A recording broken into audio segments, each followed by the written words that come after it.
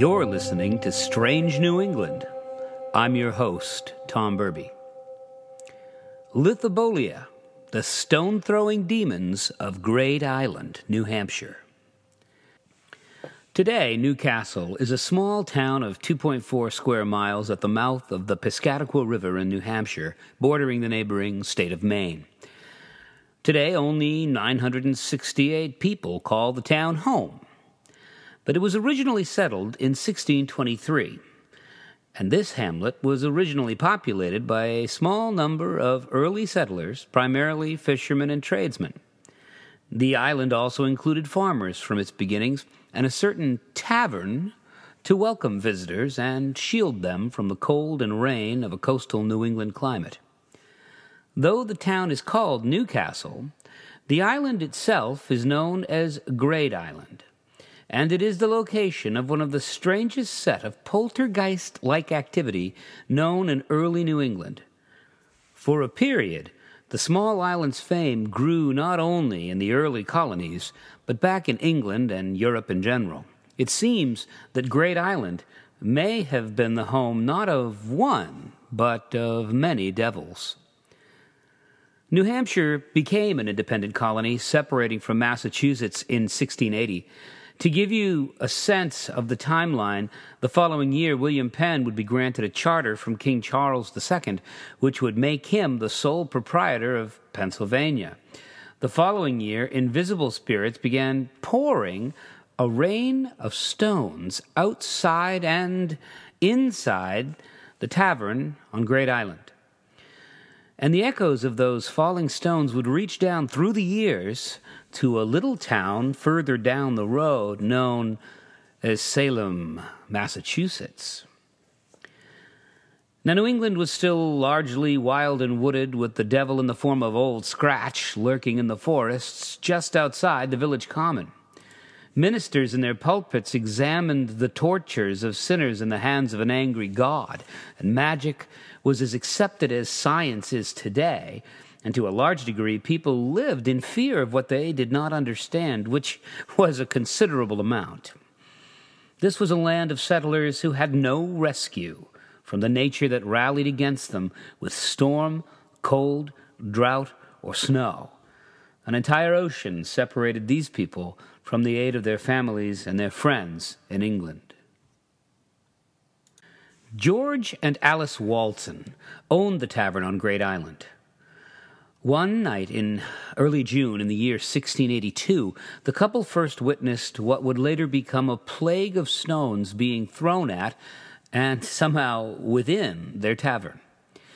As the calmness of a spring evening was shattered by not one, but a rain of stones thrown at the house from outside, the guests and family within were held hostage. We know of these events because of one of the people staying there, a man named Richard Chamberlain, who later wrote of it in his rather long-titled account, Lithobolia, or the Stone-Throwing Devil, published in 1698, many years after the event. He writes that on that night, quote, "About 10 o'clock, many stones were heard by myself and the rest of the family to be thrown and with noise hit against the top and all sides of the house." Calling them lapidary salutations, he claimed that this rain of stones continued to assail the inhabitants of the building for 4 more hours. Looking out of the windows into the moonlit night, no one could see what group of people must have been responsible for such a barrage of stones being thrown. Granted, the grasses and wild growth would be fresh and wick in early June, perhaps high enough to hide a garrison of stone throwers. But a full moon should have helped to illuminate the scene enough to see someone close enough to be responsible for the stone rain. Now, one can imagine that the Waltons might have angered or upset someone on the island enough to engender their anger and response in the form of rocks being thrown. Almost any able-bodied person could hide in a concealed space and throw stones all night if they wanted to in an attempt to frighten, or at least to pester the Waltons and their guests. What is stranger still is that some of the stones actually appeared to be thrown from inside the house, and how this would have been possible remains a mystery. After looking outside to see if there was anyone, Chamberlain closed the door and then barely escaped grievous bodily harm when a great hammer brushing along the top or roof of the room from the other end, as I was walking in it, and lightning down by me. He also mentioned stones falling from the ceiling to the floor in full view of the people in the room, and the pewter on the sideboards were hit with stones, causing them to tumble to the floor. Stones also fell from the chimney. When he could stay awake no longer, he claims he went to bed and fell asleep, only to be awakened with the unwelcome disturbance of another battery of a different sort, it issuing with so prodigious a noise against the thin board wall of my chamber, which was within another, that I could not imagine it less than the fracture and downfall of a great part of the chamber. Running from his room and encountering Walton in the downstairs, Chamberlain was shown an 8.5-pound stone that had been responsible for the great commotion, smashing against his door. Strangely enough, not a single pane of glass was broken that night. Whoever had been throwing the stones must have been very good with their aim indeed. More strangeness ensued the next morning. The chimney spit that had disappeared earlier in the day fell from the chimney, wedged as though it had been dropped from a great height. Night had passed, but the stone-throwing continued throughout the day. The family and guests, even workmen in the fields, claimed to have witnessed the event, but no stone-throwers could be seen, they claimed.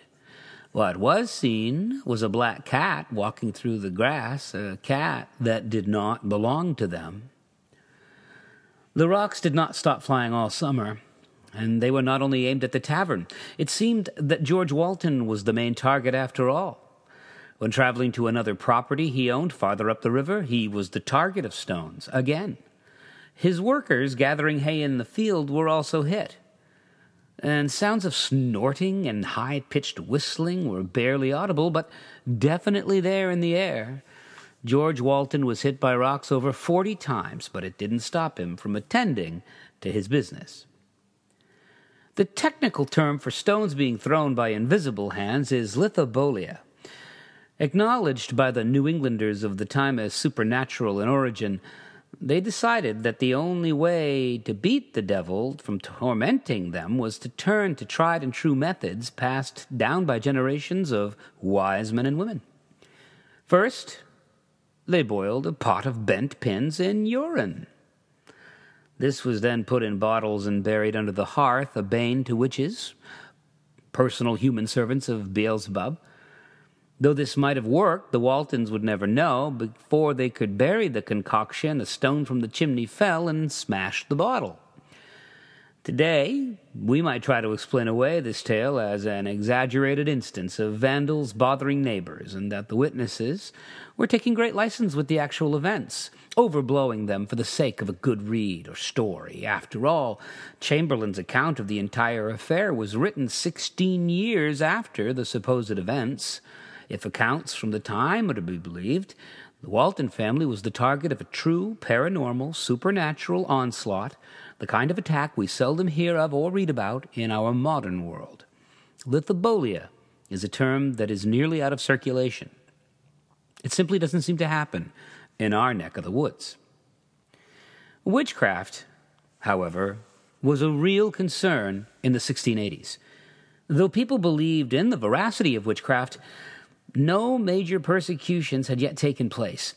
People walked guardedly and said their prayers and made sure to procure certain remedies against the servants of Satan, but people were also loath to point the accusatory finger or hang a neighbor woman on the mere suspicion of her association with evil. No, it hadn't yet taken root in the fertile soil of early New England society. That would start somewhere, though. The Lithobolia event of 1682 would set in motion a series of events that would lead to the Salem witch trials and the wave of witch hysteria that would blanket much of superstitious New England. George Walton decided that witchcraft needed a witch, and that person must be none other than his neighbor of 30 years, Hannah Jones. A long-standing feud over property may have been the seed that urged this evil weed to grow. how an elderly woman could have either thrown the stones herself or obtained a cadre of strong-armed stone-throwers to work her evil against the Waltons is just illogical. Today we dismiss Walton's claims as spurious, but other people witnessed the Lithobolia. If she didn't throw the stones, well, who did? Things are seldom what they seem. Ghosts, demons might indeed be the stone throwers, and their ability to appear and disappear at will would account for the stones thrown inside of the house. But if we recall that the good people of Great Island, New Hampshire in 1682 believed that the devil indeed did prowl in the dark depths of the woods outside their doors, it all begins to take on a weight and a gravitas that modern people would simply laugh off. But it was real to them. They believed. What the reader needs to understand is that the Walton family didn't usually get along with the other residents of Great Island. Those in the employ of the Waltons were not inclined to hold any great love for the owner of the tavern. The Anchor, the name of their tavern, had been cited as a place of drink, fornication, and illicit affairs over the years. A favorite haunt of the sailors fresh into neighboring Portsmouth, George Walton kept a household very different from the usual puritanical homesteads present in the area. In 1664, George Walton and his wife were convicted of the crime of being Quakers, at the time a rather radical Protestant sect, and considered dangerous and untrustworthy by mainline Protestants. This had all happened because their daughter Abishag had been taken to court for the crime of not showing up for services at church for many months prior. She claimed she didn't know she had to. A Quaker and a man of the world, George Walton would accept those from the fringe of puritanical New England society more readily into his company than most on Great Island. Perhaps Walton's reputation brought him more than a few enemies. Quakers were social reformers, and they were open-minded in a closed-minded world. Many people found themselves at odds with the innkeeper and his wife. During the time of King Philip's War, also known as the First Indian War, from June 1675 to August 1676, almost all of the towns of Maine and New Hampshire were attacked by the Abenaki tribe, and most people took up arms against them. But the Waltons did just the opposite. They joined raiding bands of Abenaki and raided in Maine for plunder. They were tried later, but the crime, it was said, took place in Maine and not New Hampshire, and so it was not in the court's jurisdiction to find them guilty. Certainly, though, the knowledge of their escapade into Maine was well known to the folks in the area, marking the family as one to watch and not necessarily one to trust. Enough enemies and rocks might be the least of things thrown. Great Island had only 512 acres of land. Only a portion of that was tillable, arable soil. The best crop on much of the island was simply rocks. In 1680, George owned about 1/5 of all the farmland on the island. Land disputes took up a great deal of the time of the courts of the day, and were the main item of dispute in many records of town meetings. Boundaries were a stone here, a tree there, perhaps a river. They were imprecise, loose boundaries at best, and arguments over even tiny sections of land weren't uncommon and would lead towards some dark days when accusations were as blurry and vague as the boundary markers on the land. Our writer, Richard Chamberlain, that author in residence who had witnessed the Lithobolia attack, claimed that the entire affair came about because of some such dispute between Walton and his neighbor Hannah Jones. Walton's prominence, an already large share of the land on the island, possibly helped him with winning his claim and taking the small piece of property that she so vigorously claimed was hers. We'll never know. Stones began to fly and continued to fly. Walton blamed witchcraft and pointed to his angry neighbor Hannah as the witch. A long dispute over land had already lingered in Hannah Jones' life. Her husband, now dead, and a 15-year-long battle with the courts over another land dispute left her older and poorer than she would have liked. When Hannah finally was awarded a positive outcome by the courts in her battle for her own inheritance, Well, she now had money and perhaps the tenacity to battle her old neighbor once again, George Walton. It was probably a bad idea to bother the old Quaker, though, after all. In June of 1682, George Walton specifically laid out his charges against his old neighbor, Goodwife Jones. A bond was issued against her to maintain the peace, which meant, presumably, to stop the demons from throwing their stones. On the 4th of July, 1682, Goodwife Jones filed her own charges against Walton, claiming his horse kept breaking into her pasture, but she couldn't do anything about it because of the peace bond already paid upon her. Despite the acrimony and charges, Walton and witnesses claimed that the stones kept flying. Finally, George Walton took the next step in his anger toward the old woman and his grasping, clutching for land. He confided to a neighbor that he believed in his heart and conscience that Grandma Jones was a witch. What had been a fairly common case of neighbors fighting over a parcel of land had quickly devolved into a case of witchcraft. In years to come, events in Salem, Massachusetts, would echo these events. George Walton started his smear campaign against his neighbor, claiming that she and all the women relatives in her family were witches. She countered that the old Quaker himself was a wizard. Now, the problem with this accusation of Jones was that only a witch could know the true identity of a wizard, and to the minds of early New Englanders it was tantamount to a confession. It had long been known that Hannah's own mother, Jane Walford, had lived for decades with the accusation of witchcraft hanging over her head.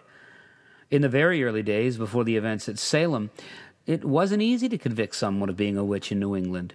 Extreme claims required extreme evidence in the early days, and her mother, Jane, was never actually convicted. That didn't stop gossip and goodwives from spreading rumors. Mothers passed down their witchcraft to their daughters, it was believed, and so Hannah might indeed be, as everyone suspected, what her mother was, a bona fide witch, part of a coven of them that did their malicious deeds throughout the Piscataqua.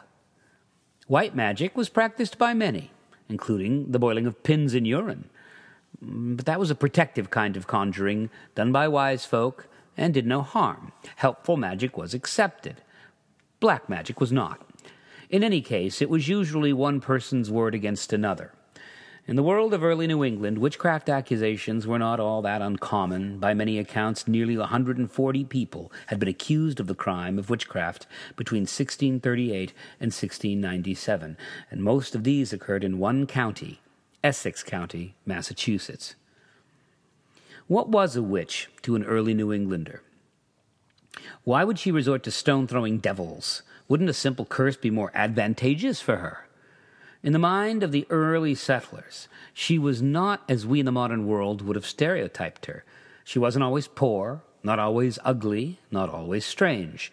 She could be married, have property, be respectable in all other ways, except for a singular instance when someone claimed foul play on her part against them. She didn't even need to be female. 20% of all witchcraft accusations were made against men. But still, the settlers had come from Europe, where the witch mania had been a long tradition. To George Walton, a witch was a simple explanation for the stones that kept hitting his home and his body no matter where he went. If we only had his word for stone throwing, we could very easily dismiss it as a fabrication used to gain advantage over a neighbor in an old land dispute. But we have the testimony of others. To what extent these others would lie to help their friend by perpetrating false witness against Goodwife Jones is unknown. But it does seem unlikely that so many would be involved. Unless Goodwife Hannah had a small army of stone throwers who were also adept at disappearing, the case becomes easy to assign to some paranormal source. Perhaps, though, too easy. It's easy to imagine that George Walton's rather puritanical neighbors might have hated him so much that they sent him a message in the form of stones. Perhaps it was an early American form of trolling, after all. The first Quakers to arrive in Boston were quickly deported, and laws were passed against their entrance into the colony, and 4 Quakers paid with their lives when they tested the weight of those laws. Puritans and Quakers were near opposites, and their interactions were rarely civil, but the Quakers were here to stay, often residing in Maine, where they were safer from persecution than they were in New Hampshire. Kittery was a stronghold for early Quakers. But Quakers would become the targets for witchcraft accusations as well. It seemed that at the time anyone who was not in the mainstream was a fair target, including George Walton for his Quaker beliefs, or Hannah Jones for her association with her mother's prior witchcraft accusation. In his exhaustively researched book on the topic, The Devil of Great Island, Emerson W. Baker states, quote, "This led some devout Great Islanders to take out their frustration on the Waltons, the family whose presence seemed to mock their desire to maintain a godly community. So the stones flew all summer long. The names of the culprits will probably never be known. The active participants were no doubt joined by others who silently observed the attacks and refused to implicate the guilty." Whoever did throw those stones caused copycat attacks later that same year. A case of Lithobolia in Connecticut and another in Maine occurred shortly after the attack on Walton's Tavern, with the usual demonic source being cited in the service of some witch. The Reverend Joshua Moody of Kittery told Increase Mather, quote, "There are sundry reports among us that seem to be matters of witchcraft." The attacks in Portsmouth, Berwick, Maine, and Connecticut gained notoriety, and the word of demonic stone-throwing devils spread throughout the villages and hamlets of old New England. The good people of Salem would, no doubt, have heard of them too, though we will remember the Salem witch mania mainly as a ghostly attack against a group of young girls. Lithobolia attacks were mentioned in the Salem trials, and they were a part of the events that caused so much vitriol and violent repercussions and led to the deaths of so many. The Brown family of Reading, Massachusetts in 1692 heard footfalls on their roof and stones began to pelt it, and 10 years passed since the first attacks in New Hampshire, but it appeared that the devil was back. In the Brown family case, a woman named Sarah Cole was held responsible for the stone throwing and the illness that affected the family. In Gloucester, Massachusetts, noises of stones being thrown were reported by their minister, John Emerson. Although it's a far stretch of the imagination to directly link the events in Salem with those in Portsmouth, it's clear that there are some parallels. The idea that stones thrown by humans, but attributed to devils, could provide an opening for accusations of witchcraft is important when considering how the accusers got the ball rolling. All one needed to do was throw stones, or even claim to have been the victim of such lithobolia, and have the tacit content of silent witnesses, and then point the finger, fueling the ire of superstitious populace. And one thing would lead to another, and fairly soon there are witches among the people, ruining crops, making them sick, and throwing a barrage of stones that only a demon could manage. In the end, the dispute between George Walton and goodwife Hannah Jones lasted longer than either of them. We don't know when they died. The records have been lost. But we know that George probably died first. As to the accusations of witchcraft against goodwife Jones, nothing ever came of it, because you can't try a dead woman. However, the spark that lit the fire of one neighbor against another in New England can be traced back to Great Island, and the enmity between people of different religions, different worldviews, and different social standings. It's fairly clear that the devil did show his ugly head on Great Island, but not in the form of a stone-throwing horned imp.